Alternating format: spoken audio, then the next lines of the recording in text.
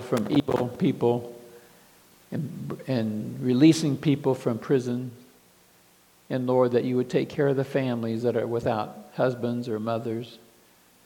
And now, Lord, as we look into your word, please open our eyes to the truths that for us and help us to become better people because of your residing spirit and because of your word. We pray in Jesus' name. Amen. You know, throughout the nation of Israel's long, storied history, there have been centuries and millennia where the nation of Israel has been waiting for their Messiah, waiting for their Savior, a hero, a deliverer. And for many centuries, as they were waiting and waiting, he never showed up. And even now, people think he hasn't shown up yet. But for all those centuries, many imagined a Messiah that would be like a mighty warrior type, or a great world leader, or someone in one way or another who could defeat their enemies and give them safety and peace and rest from their enemies. Now, as I think of that, you can see that God made some big promises to Israel throughout their history. And we can read of those promises that are still to come. And like anyone else, you know, when promises are made, even when we think of things that maybe we're promised or we're looking forward to, or somebody tells us something, you know, you flesh out those promises with the details that aren't given to you. And so you think, you know, as Israel thinks of their Messiah, they think of it in certain ways from their mindset, how it's going to be, how he's going to be, how it's going to look, what he will do, and what kind of person he will be. And you know, we may do the same sort of things in our lives when we have, some hopes that we have, or dream that we have, or somebody tells us they're going to do something for us, or we think how God is going to help us or use us, and we may try to flesh it out and think of the way that it could happen. Or we're thinking, is God leading me to do this certain thing?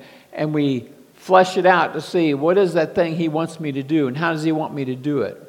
And I think that's all pretty common because we don't always have all the information, and we take what we have and we just kind of build upon it.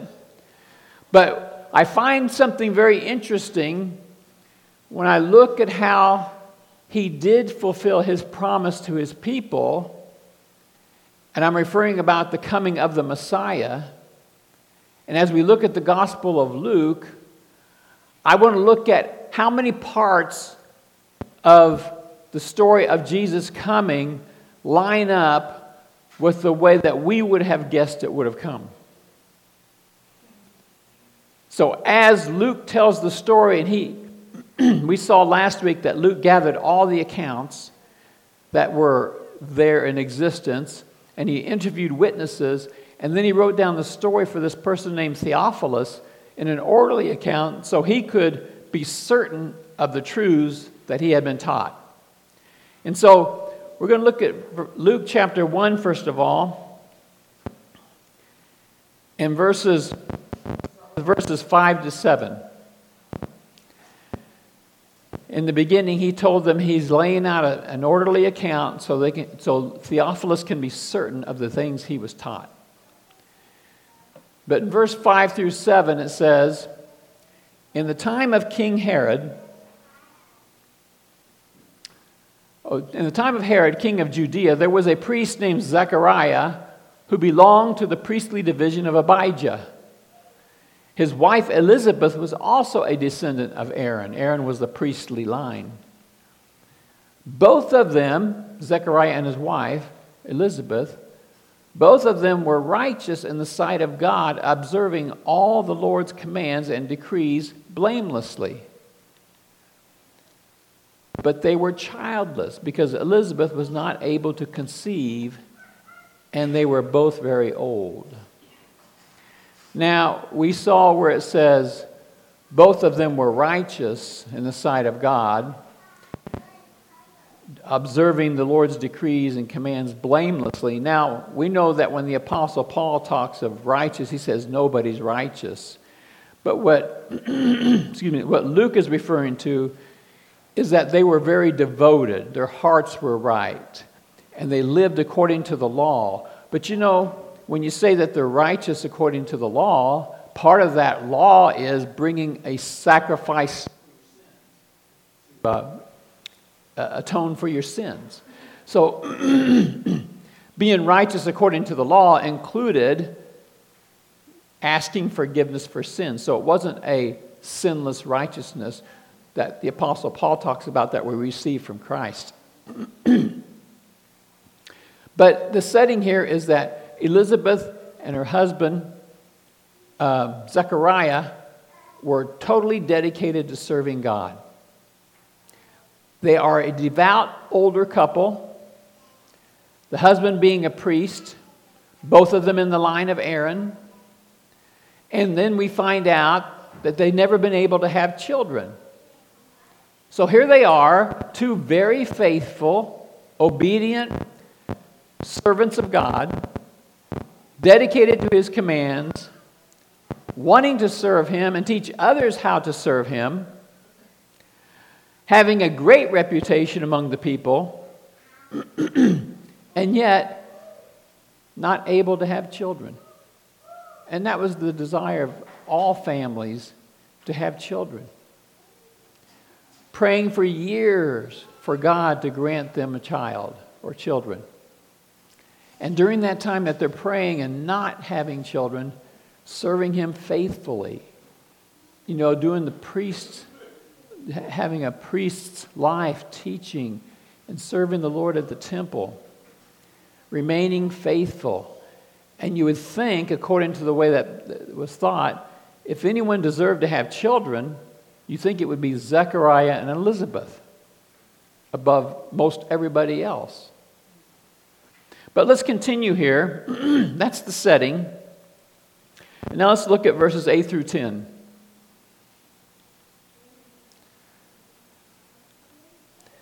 Once when Zechariah's division was on duty and he was serving as priest before God, he was chosen by lot, according to the custom of the priesthood, to go into the temple of the Lord and burn incense. That's a high, high honor. And when the time for the burning of incense came, all the assembled worshipers were praying outside. So, records show that there were 24 divisions of Jewish priests back in the first century. Each division would serve 2 one-week periods at the temple each year. So here is Zechariah's division serving one of their 2 weeks at the temple. Now, scholars estimate that there were approximately 18,000 priests who served at the temple.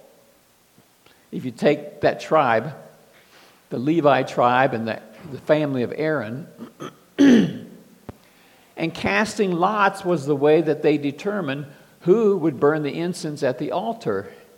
And that would be right in front of the most holy place, right in the presence of God, according to the temple structure. A very, very high honor, the highest honor a person could have, that only a small fraction of the priests would ever get to do. And it was by casting lots. That's the way they felt that God was determining who would do it. So this is Zechariah's high point of his priesthood. And the great majority of priests would never get to do this. But the casting of lots was seen as God choosing Zechariah. So here he is at the altar in front of the Holy of Holies. He's there in the very presence of God. The worshipers are outside praying. And now let's look at verses 11 through 17, what happens. Then an angel of the Lord appeared to him, standing at the right side of the altar of incense.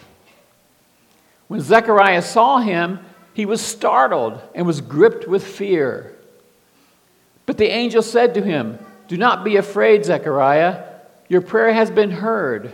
Your wife Elizabeth will bear you a son, and you are to call him John. He will be a joy and delight to you, and many will rejoice because of his birth. For he will be great in the sight of the Lord. He is never to take wine or other fermented drink." It's like a lifetime Nazirite vow. "And he will be filled with the Holy Spirit even before he is born. He will bring back many of the people of Israel to the Lord their God. And he will go on before the Lord in the spirit and power of Elijah, the Old Testament prophet, to turn the hearts of the parents to their children and the disobedient to the wisdom of the righteous, to make ready a people prepared for the Lord." You know, it says there that Zechariah was startled and then gripped with fear. And so you can imagine just this bodily jump, you know, when this angel appears. And then that fear just kind of sinking into his being. So I imagine it was quite emotional and quite somewhat devastating. And as fear fills his being, you know, the angel starts to speak. He's terrified. The angel tells him not to be afraid because his prayer has been heard. He's going to have a son. And he says you are to call him John, and that word means God is gracious. And so here's Zechariah, if we can even start to imagine how he felt, how much it impacted him, how fearful it is, and this angel is telling these things. But then look what he says about his son. "He will be a joy and delight to you, and many will rejoice because of his birth. For he will be great in the sight of the Lord. He is never to take wine or other fermented drink." That means he has a special dedication to God beyond what even a normal servant of God would have. "And he will be filled with the Holy Spirit even before he is born." Both of those things point to that this son to come is going to be almost in a category all of his own as far as a servant of God. "He will bring back many of the people of Israel to the Lord their God. And he will go on before the Lord in the spirit and power of Elijah to turn the hearts of the parents to their children and the disobedient to the wisdom of the righteous, to make ready a people prepared for the Lord." I mean, this is going to be quite a child that is born to Zechariah and Elizabeth. First of all, a child is born, a son. They've been praying for decades for this. Finally, they have this child coming. But then not only a son, but an extremely special son will play a major role in the nation of Israel. I mean, he will be like a national hero, so to speak, on the religious side. A joy and delight to his parents. Great in the sight of the Lord. He will do great things for God. He will be completely set apart to the service of God, you know, with the Holy Spirit indwelling him before his birth and never touching any fermented drink. And he'll bring back many Israelites to God, ministering in the power and spirit of Elijah, that great prophet of the Israelite nation. Turning the hearts of children back to their parents and parents back to their children. This baby to be born is going to have this incredible ministry of turning people back to God and healing families. Getting things back in order the way they should have been, the way they probably were at one time. And God will use him to prepare people's hearts and attitudes and everything for the coming of the Lord. Now, at this time, the Israelite nation was not a nation committed to God or his ways. I mean, there were people who were very dedicated to God in the nation, and we read about some of them. But as a nation, they had really drifted from God, and the way that you can tell that, there's different ways, but one big way you can tell that is you see that their religious leaders were evil. The ones that we read about in the Gospels, I'm sure there were good religious leaders too, but the ones that had control were just downright evil. They were murderous. They were hateful. They plotted Jesus' murder. They were power hungry. They did everything to gain control, and they became wealthy. And so John the Baptist was going to come on the scene in the spirit and power of the great Old Testament prophet Elijah. Now, if you read about Elijah, which most of you have, he rebuked kings. He called fire down from heaven to consume the prophets of Baal. He called fire down from heaven to destroy platoons of soldiers who came to take him off the mountain. Elijah was bold for God, and he got people's attention. He denounced wrong right in the face of danger. So we have this aged priest and his wife, never able to have children in their childbearing years. And now, not only were they barren, but now they were too old to even think about having a child. But God is going to use that very couple to birth and raise one of the most important people in the history of Israel. And so, being at the bottom, so to speak, as far as having children and having a family, now they've been raised to the top. One who would prepare the people for the coming of their Messiah. And I mentioned at the beginning, sometimes we just try to figure out God's plan, right? Or we try to flesh out things that we've been promised, like how will it be? Will it be this or that? And I'm not saying that we never get it right, but I do see in the Bible that God works in incredible ways that we had never been able to figure out beforehand. That when God promises us something, we kind of see it from our point of view and how it might come, but then God does something beyond or way different. He keeps his promises, but sometimes it's not near what we thought it was. Many times it's so much better. This time it was so much better. And also I see in Zechariah and Elizabeth that God can take the most hopeless circumstance. You have this couple never able to conceive when they were of age, and now way past that, and God gives them a baby. And not just a baby, but one of the most important people ever born in the history of mankind. John the Baptist. To do a work that almost no one could do. Bring distant souls back to God. I mean, we may not have been thrilled with his table manners, but God used him to bring souls back to him. He used them to point a nation toward God.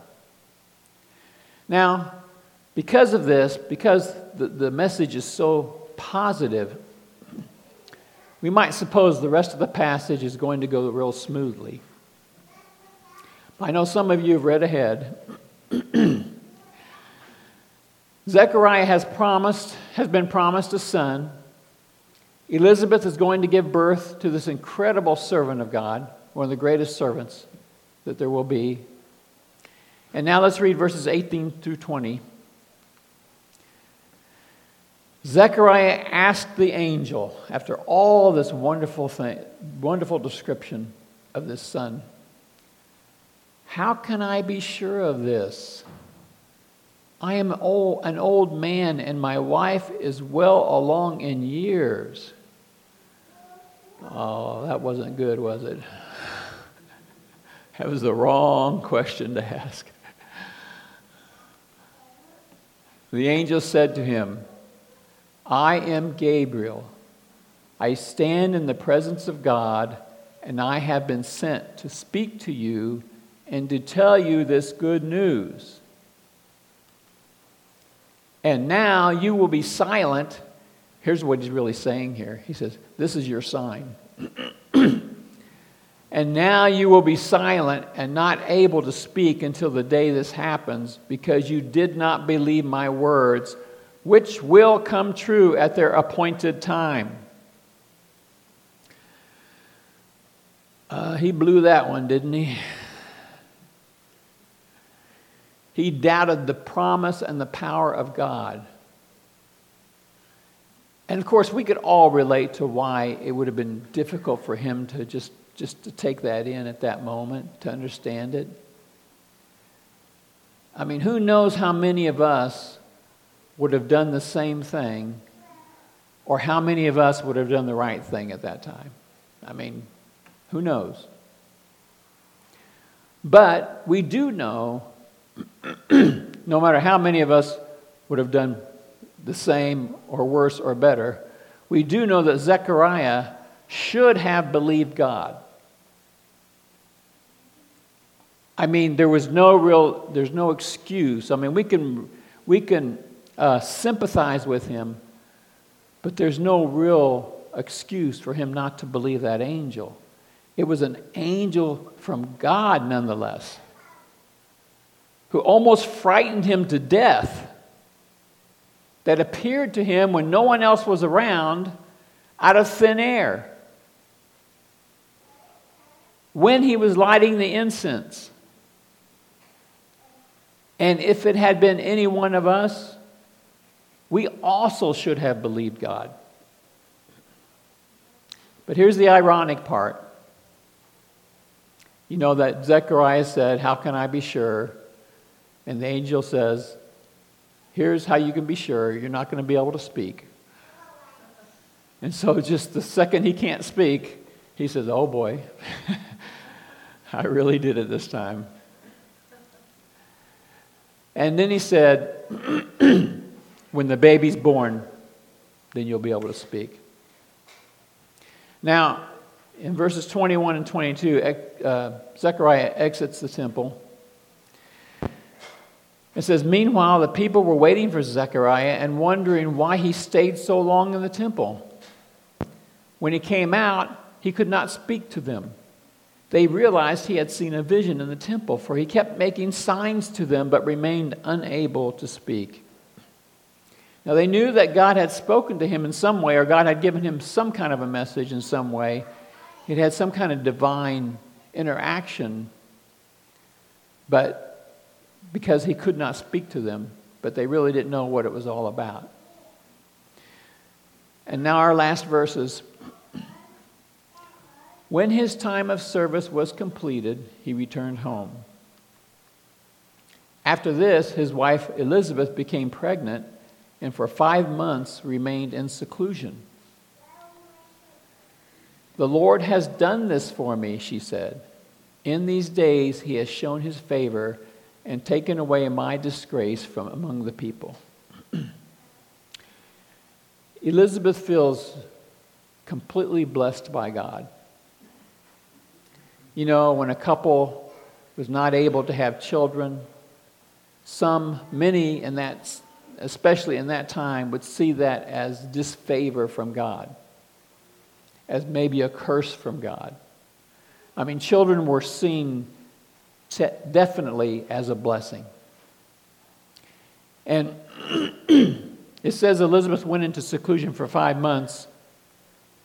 It isn't explained, but we know that she was beyond happy, right? I mean, she felt so blessed by God. So whatever it wasn't that she was depressed. I mean, I'm guessing that it wouldn't be something like that. Probably just maybe devotion and thanksgiving to God, maybe just to be alone. maybe something to do with her advanced stage, but she is really thrilled in her heart, and she feels fulfilled. Now, back to earlier thoughts of trying to guess God's will or how He will fulfill His promises to us. Or what does it mean when we pray for something over and over and we don't see God working according to our prayers? You know, taking this story, we never know what's going on behind the scenes, do we? We never know how much God is fitting in to answer our prayers and how much else He is including that's going along with the answer to our prayers. And God does everything so much more than we can imagine. And He is so wise, and He's so powerful, and He's so loving. And He accomplishes His good will many times in ways that we can't even imagine. So we get into these situations and we're praying to God, and we have this very, very narrow viewpoint of how God can help us. And God may be including all kinds of things in His prayer. You know, for a relative who's not a Christian, or to take us way beyond what we're thinking. God has a way of making all things work together, even evil in the world, to work together to end up in good. So here's the point. It's so crucial for our times. We must never, ever give up on God. We must always keep our faith in Him no matter what. And we must never accuse Him of wrong or not caring. There is so much that we can't see. And He's working all things out for good. It's like when your child comes up to you and asks if you can do this for them. And you've got 12 other things that you're trying to do at the same time. Well, that child, has very narrow vision there. And he thinks you're not doing what he's asked you to do, even though you said, okay, I'll do that. And they're saying, you're not doing it. That's the way it is with us. And so we pray, and then God starts working. And in some way, He's answering that prayer. If it's an honest, from good intentions, He's answering that prayer, but He's answering it in a way that's best for us and best for His plan. And Luke's reason for telling this story of Christ is that so that we can know for certain the things that we have been taught. And the things that we have been taught, we may not be able to put all the pieces together to make it all come out looking just real nice. But that will be for right now. And there are so many people that I just keep running into reading about. And they're leaving the faith. I mean, I don't know what their faith was like, how strong it was, but they were people that people were following. Pastors and worship leaders. And I've mentioned it before. And they name something. This doesn't allow me to believe in God. They see a child starving in another land. I can't believe God would do that. But they're pictures like this. And then you've got sin that has come into the world. And look what God did, allowed Jesus to go through. But that was to give forgiveness to everyone who would come to Him. That didn't look too good, did it? Giving all those Pharisees and religious leaders and Roman soldiers power over Christ. And we may be ridiculed for believing things that we can't completely explain. And we may even suffer persecution for holding on to the truths that we get mocked for. And we know that many individuals who have professed Christ have turned away because they can't explain something, or they can't answer a question.